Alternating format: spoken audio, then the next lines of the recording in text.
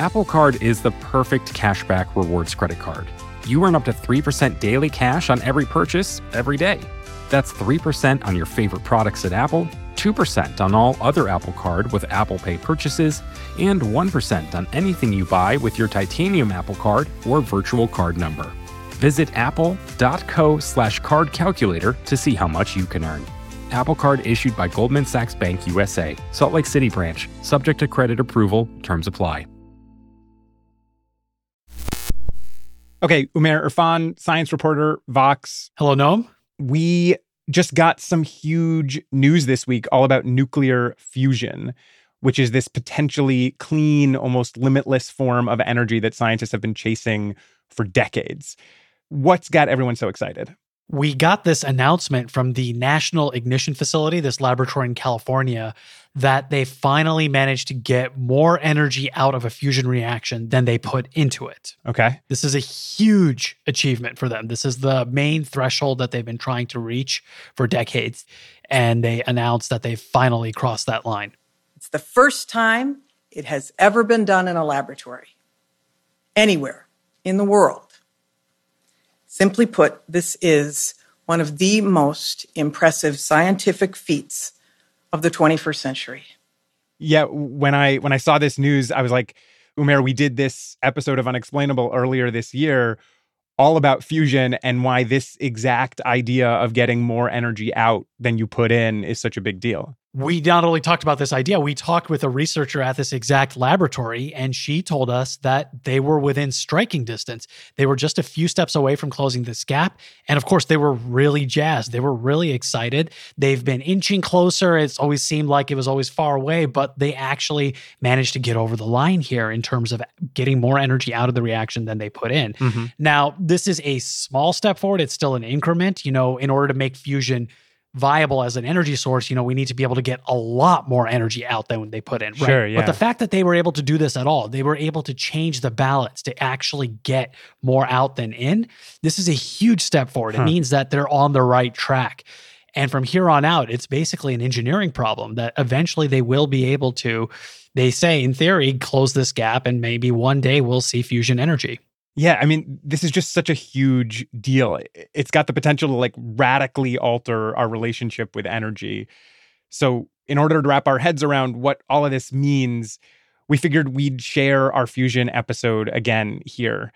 It's all about how the researchers at this specific lab have been working on fusion, why getting to this positive energy threshold is so crucial, and what all of this could mean for the future of clean energy.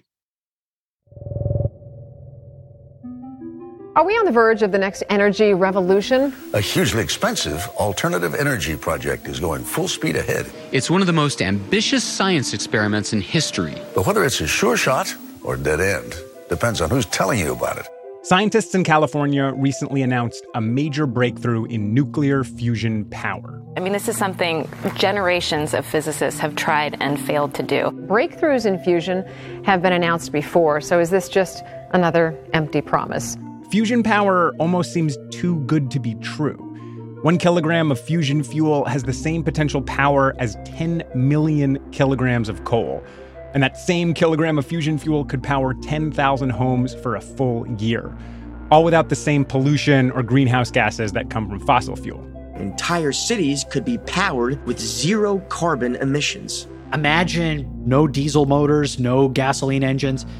Imagine rush hour traffic without exhaust fumes. Safer, cleaner, and more efficient than fossil fuels and the nuclear reactors that we use today. Clean, limitless power. Fusion has this almost limitless potential because it's essentially like bottling up a star. If you look out a window into the sky, okay, that big, bright, glowing thing, okay, that is a fusion reactor. Fusion is literally what powers the sun. But there's still a huge question. Can we bring fusion power to light up our electricity grids much like it lights up the sky from the sun? Scientists have been trying to harness the power of fusion for generations. Our hope is to make laser fusion reactors in the early 80s and perhaps have a prototype reactor going in the 1990s. Fusion energy has been a dream since Albert Einstein was alive. The joke that critics often make is that, fusion is something that's always going to be a mirage in the distance, that it's 10 years away and always will be. But scientists haven't given up. They're still trying. Scientists have been looking at the basics of fusion since the 1920s. Can you think of any other scientific endeavor that we've pursued for 100 years nonstop? I still get chills, actually, when I think about what this means for our field and what it means for all of the people that have devoted their lives to this. It's a great way to get yourself out of bed to be working on such an exciting problem. After decades of attempts and failures, scientists may just be close to making fusion a reality. We're within striking distance of actually being able to generate more energy with fusion than we put in, which is a critical step towards making this viable for making electricity. It will be hard, and there's still a lot of things we need to figure out, but I do believe we can make it happen. The implications of all of this research are pretty extraordinary. It's just a matter of when. I'm Noam Hassenfeld, and this week on Unexplainable, fusion power could completely transform our world and fix our energy problems, all while putting us on a path to a climate change solution. But is it actually possible? And how long should we keep trying?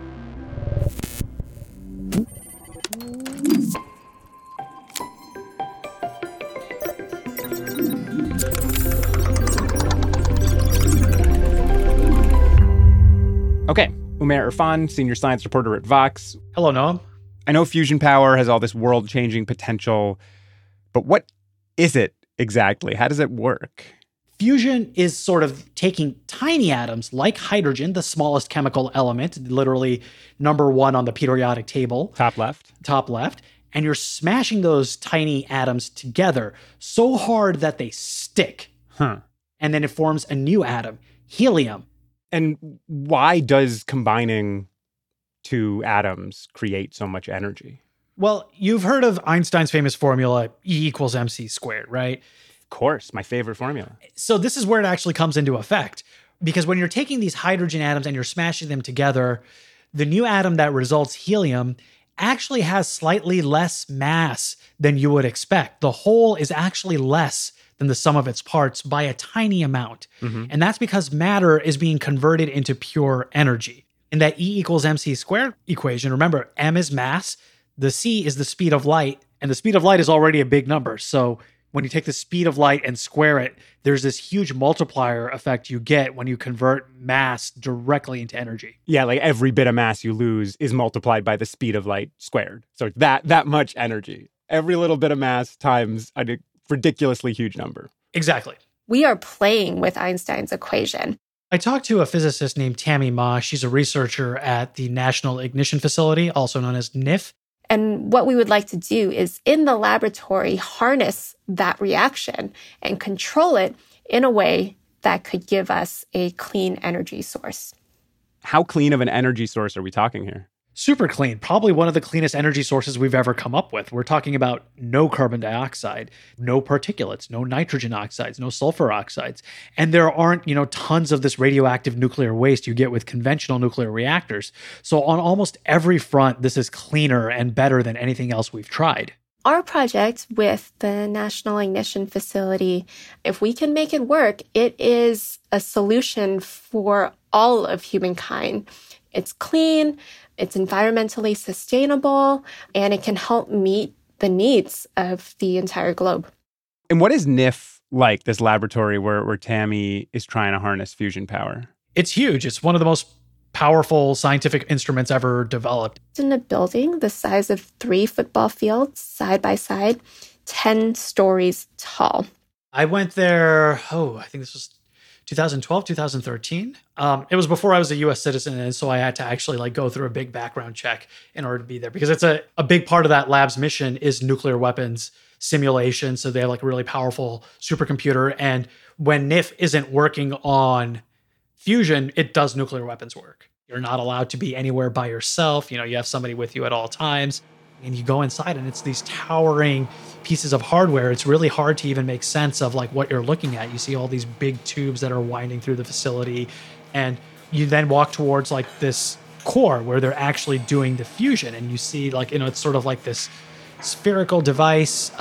It's hard to describe, but like literally it looks like, something that would be on a spaceship.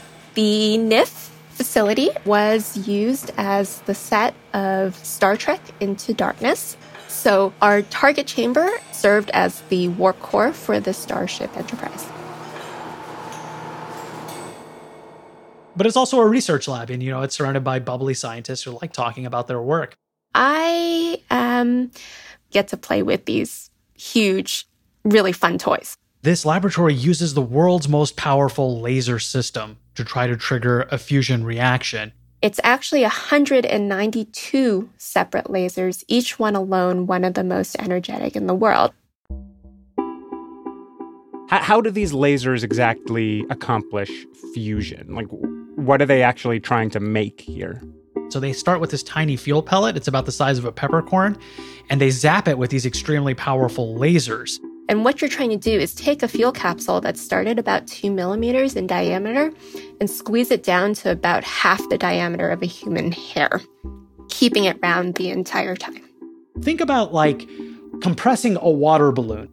If you're squeezing a water balloon in your hands, but you don't want it to extrude through your fingers, so you have to like confine it evenly along all sides and compress it at the same time. As you squeeze, everywhere it can, the balloon is going to squeeze back out. It wants to squirt out towards any kind of gap it can find. And so you can imagine how difficult it is to do this compression symmetrically. You want to try to confine it in as small a space as possible, but all the forces in nature are working against that. Okay. In the nucleus of an atom, the protons, they're positively charged. And, you may recall from playing with magnets, like poles repel. And so it's kind of like that here at the subatomic level. You have to overcome these intrinsic forces. These are also very tiny particles. Like, imagine trying to aim 2 billiard balls at each other, but they're sub-microscopic, right? Like, you're playing like a very, very delicate game of pool here. So you need to have enough kinetic energy. You need to have the atoms moving so fast past each other that if they end up aimed at each other, they'll overcome that resistance, and then they'll collide and they'll stick. And that's the challenge. You're working against some of these really powerful forces at the atomic and subatomic level. The way she's using this laser, is this sort of like an exciting new development? What's the significance of this? Oh, this is a massive project. The laser energy, it starts out at a fraction of the amount of energy that you might have inside a laser pointer, and we amplify that up 1,000,000 billion times. This laser beam is traveling almost a mile around this facility as it bounces between mirrors and amplifiers and gains more power. Until you have the most energetic laser in the world. They charged up the laser. Countdown started at T-minus 255 seconds. Insert the target. 3, 2, 1, shot. Bam, they fired the shot and they caused a blackout. Ironically, even though we are generating a little star in the laboratory, all of the bulbs blew out. And so the facility actually went dark. Okay, seems promising. Blackouts don't happen every time they run one of these experiments, but it shows you just how much power is being used and just how much they are at the cutting edge of this, that, they're still testing the limits of their equipment. Even designing a machine to do this has been a scientific endeavor in and of itself. In order to start the fusion reaction, in order to ignite it, you need a really powerful spark. It's like, putting a match to a campfire. You put in an initial amount of energy, but once that energy is there, the reaction generates its own energy and propagates itself. And these lasers, these most powerful lasers in the world, are supposed to provide that spark. But of course, to power the most powerful lasers in the world, you have to use a lot of energy. And so we want more energy out than we put in. And that threshold is called ignition. So they're shooting super lasers at hydrogen atoms, and they're hoping that if they put enough energy into them, they can force them to fuse and hopefully ignite a process where more and more atoms will continue to fuse. Right. And recently they reported that they came closer than they ever have. And they say that now they're basically a hop, skip, and a jump away from being able to get more energy out than they put in. Like, they think that this is now achievable. Like, they have a pathway towards energy positive fusion based on the most recent results they got. Wow, that's super exciting. It definitely is. And I think the scientists there are pretty jazzed about it.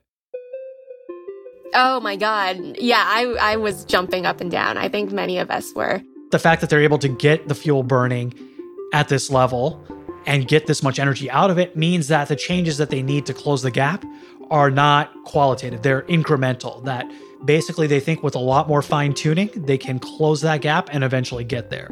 So this does not seem like an impossible task anymore. This does not seem like it's something that's entirely theoretical. This looks doable. Like they're climbing the mountain and they can actually see the peak now.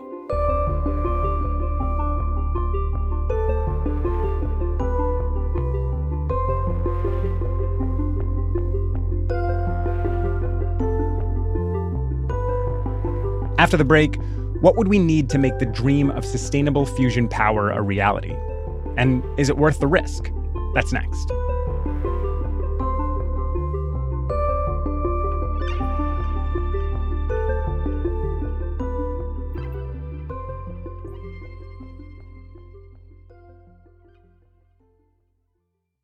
Apple Card is the perfect cashback rewards credit card. You earn up to 3% daily cash on every purchase every day. That's 3% on your favorite products at Apple, 2% on all other Apple Card with Apple Pay purchases, and 1% on anything you buy with your titanium Apple Card or virtual card number. Visit apple.co/card calculator to see how much you can earn. Apple Card issued by Goldman Sachs Bank USA, Salt Lake City branch, subject to credit approval, terms apply. Support for the show comes from ZocDoc. When was the last time you got a physical? I know it's probably stressing you out just to hear that question.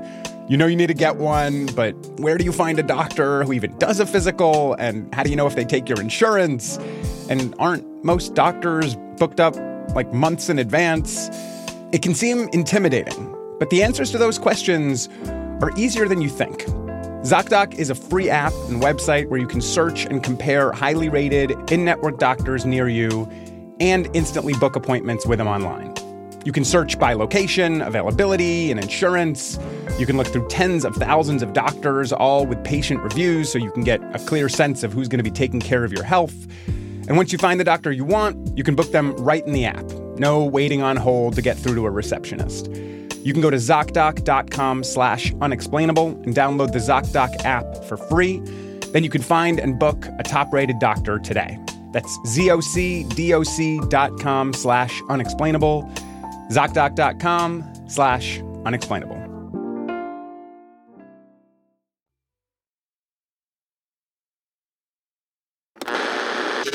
The power of the sun in the palm of my hand.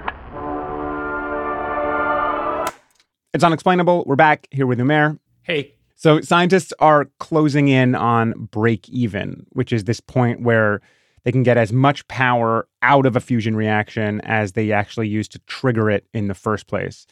So what's left here? What's standing in the way of getting to break even? There are a lot of technical and scientific challenges here that they still have to overcome. Okay. It's kind of unique as a scientific challenge and as a scientific mystery because the goalposts are fairly clear. And we know it's doable in theory, but in practice, like what is it that's holding us back? It's the engineering challenges, designing the machines, the devices. And as scientists have been pursuing this, they keep finding out more things that they didn't know. Mm-hmm. In fact, they developed this whole subfield of physics, plasma physics, to try to understand fusion because it involves a whole new state of matter. I think I know what a plasma is, sort of like this fourth state of matter, right? It's like not a solid, not a liquid, not a gas. Exactly. You know, you have the conventional ones you've learned in school. You know, think about water. When it's frozen, it's ice. When it's liquid, it flows as water. And then when you heat it up, it turns into steam. But if you have it at much higher temperatures and pressures, you can actually get another state called plasma. Okay. You know, this is what's formed in lightning. Plasma is also what basically is going on in the sun as well. And we want to be able to do that in a laboratory and then eventually in a power plant. Mm-hmm. The trouble is that, you know, because it's such a novel state of matter and because it only exists in these extreme temperatures and pressure conditions, scientists are still learning a lot about it. Like, it's almost like a fractal. The more they zoom in on this, scientists keep finding more things that they need to learn about.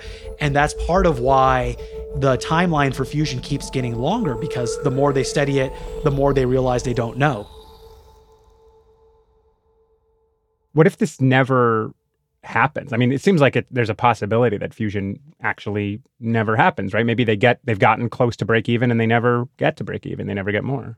It's possible. And that is a possibility that we have to be ready to deal with. So if there's no guarantee of making fusion work, if this might never actually happen, how do we give ourselves the best shot of figuring out all the science we still don't understand? So it's a technology problem. We've been still developing the technology on trying to get this to work better, but it's a funding problem as well, that we've had a hard time getting a consistent level of support. We're talking about hundreds of billions of dollars sustained over decades. So there's different ways you can do this. You have the private sector and you have these billionaires, Gates, Bezos, they're investing in some of these startup companies. Sure. Then there's government support like NIF, which is, kind of analogous to like the Manhattan Project, where it's done at like government facilities. And then in contrast to that, you have something like ITER, ITER. This is the big fusion experiment that's being put together in the south of France. And this is like this big international collaboration, this kumbaya, let's all come together and work towards a common goal. It's more analogous to something like CERN. And the reason we're starting in like the $1 billion domain is with fusion, unlike other kinds of science experiments, you don't start small and go big. You have to kind of start big and go even bigger. You're limited by the scale of materials. You're working with some very extreme temperatures, and you're working with cutting edge science. And you need a lot of very smart people working with some of the most advanced stuff in the world. And you have to do this on a scale large enough that you can actually achieve these results. And so the barrier for entry is really high. But it sounds like we are spending a lot of money on these huge futuristic facilities and projects like NIF. I mean, are we not spending enough? A lot of fusion scientists would argue that we have never funded fusion to the extent that it deserves to be funded. The U.S. Department of Energy did a study back in the 70s looking at the different pathways towards achieving energy-positive fusion. And they looked at a scenario for a rapid all-out approach, for a middle-tier approach, and for a slow long-term approach. And then they also looked at this fusion never scenario, where we only have a trickle of funding going into fusion that is never enough to actually achieve anything. And to date, we've been funding well below that level. We've been funding below the fusion never level. Correct. And so we really have been on this fusion never trajectory for quite a while at the same time making scientific progress. I talked to Troy Carter, who is a physicist who studies fusion energy, but also thinks about these big picture questions. The truth is we have not really had a new facility that has enabled us to really push that energy to another scale for a few decades here, really. So without the investment necessary to take the next step, we have been in this holding pattern where we're making good progress on the science and understanding things very well, but we can't take that step to really see if we can make an energy source out of it. So like the fusion reaction itself, we've never really invested enough to trigger an ignition. We just need to put enough dollars in to enable that ignition to happen. That's right. But there seems to be more buzz now around fusion, though, right? Like, could that mean more funding? Yeah. Right now, there's a lot of attention on fusion because there have been some major developments. And there's also this concern about climate change that, we are going to need more sources of clean energy in the future. But we're also sort of under the gun here because we also need to start making changes to our energy system now. Yeah. The United States, for instance, has committed to cutting its greenhouse gas levels drastically by 2030. We already have an interim target that's less than 10 years away, which means a lot of those changes have to start taking place right away. Things like electrifying vehicles, but also shutting down fossil fuel power plants. And the question then is, when you have a finite amount of money and a finite amount of time, what's the best way to spend your dollar? I could understand people saying you've been at it for a long time, you haven't gotten there, why do we continue to invest? But it's one of those things where, again, the level of investment for this important problem needs to be much bigger. It's a drop in the bucket compared to the environmental costs, compared to what we spend on energy. And there is absolutely no reason that we should be trading off one energy investment versus another. And is it possible to do both here, like work on climate change now and invest in fusion for the future? I mean, like fusion itself, theoretically, it is possible. And there's no reason we can't do it other than our own limitations of imagination and will. But like, do we have enough money? Money is made up. Carbon dioxide is real. It is a physical substance and it is heating up the whole planet. Money is made up. And so this is a decision we have to make in terms of our values. When it comes to waging war, there's always money. Mm-hmm. When it comes to like other kinds of things like bailing out big industries, we can always seem to find the money. But when we look at something that is going to bear fruit decades down the line, when most politicians who are in office now will be gone, it's much harder to make that case. The person who signs the big funding bill for fusion energy and really gets this going probably won't be around to see the first fusion reactor power up. So who's going to take credit for that? And how do you explain to your constituents the money you're spending now for something that you won't see the benefits of? Yeah, something that I keep coming back to is like, this is a show, Unexplainable is a show about the unknown. And we're comfortable talking about things that, might happen in the future. We don't fully understand now. We see the potential, this and that. When we're talking about hundreds of billions of dollars of tax money, when people are like, when do I see the benefit of this? It seems like a hard sell to get people on board with something that may never even work. That's true, but I would say it's not just about the destination, it's about the journey. Think about like the space program. In practical terms, what did the US actually get out of going to the moon itself? It's not like we have a colony there. It's not like we're mining resources on the moon. But the simple process of actually pursuing something that's so far beyond anything we've attempted before unlocked a whole suite of new technologies, from how you run an institution like NASA to the engineering of things like rockets to satellites. There's a lot of things that came out of the space program. Similarly, in our pursuit of fusion, we've learning a lot about things like plasma physics that we've been able to deploy in industries like semiconductor manufacturing. And as we build these materials designed to tolerate these super extreme conditions and come up with ways to contain them, that has applications beyond fusion to other kinds of industries as well. I'm really taken by your comparison to the space program. And there's certain senses in which going to the moon in the 60s felt inevitable. Like the way that we tell the story now, it feels like, oh, we were always going to get to the moon. And I feel like a million things could have gone differently. And I guess if we're saying, we need another investment on that scale, do you feel like something like that could happen in our future? If you go back to the 1960s when they were funding the space program, you'll realize that like in terms of public polling, people weren't all that in favor of it either at the time. A lot of people raised a lot of the same questions that we're talking about now. Is it really worthwhile to be sending people to the moon? Like that sounds like a really frivolous thing to do, given, the tensions of the Cold War, the economy, and a lot of the civil rights movement. The civil rights movement. You had so many other concerns on the table at the same time. And a lot of people raised those same questions at that time as well. Like, is this still a worthwhile endeavor?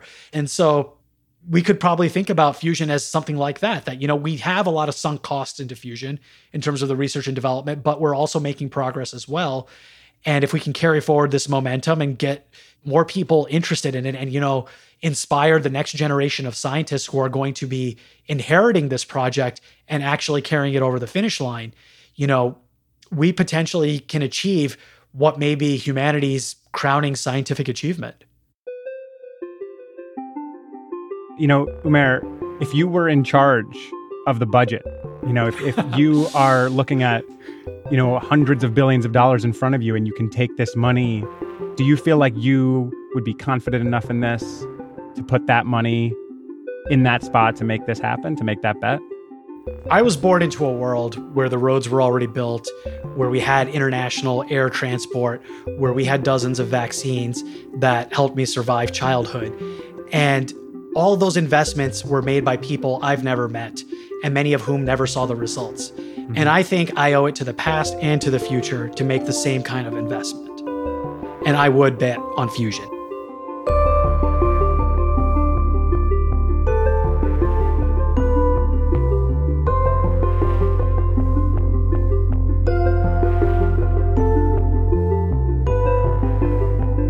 This episode was produced by Meredith Hodnott, that's me, with help from Noam Hassenfeld and Bird Pinkerton.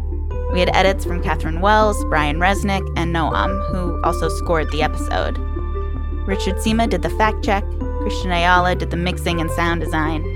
Mandy Nguyen is planning on getting a pet pigeon, and Liz Kelly Nelson is the VP of Vox Audio. If you want to get in touch, please email us at unexplainable@vox.com. And if you feel like leaving us a nice review or a rating wherever you listen to your podcast, we'd really appreciate it, and it would help other people find our show. Unexplainable is part of the Vox Media Podcast Network, and we will be back in your feed next Wednesday. Have a lovely week.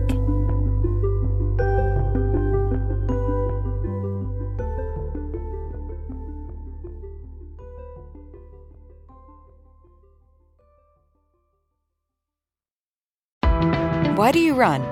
Why does anyone? I always thought that runners loved running, and that's not the case. Most runners hate running, but they choose to do it. In the new docuseries Running Sucks, brought to you by Team Milk, Abby Ayers learns why women runners everywhere are driven to go the distance. It really is about taking my power back and proving myself wrong. Team Milk is about fueling women's performance and helping them along their marathon journeys.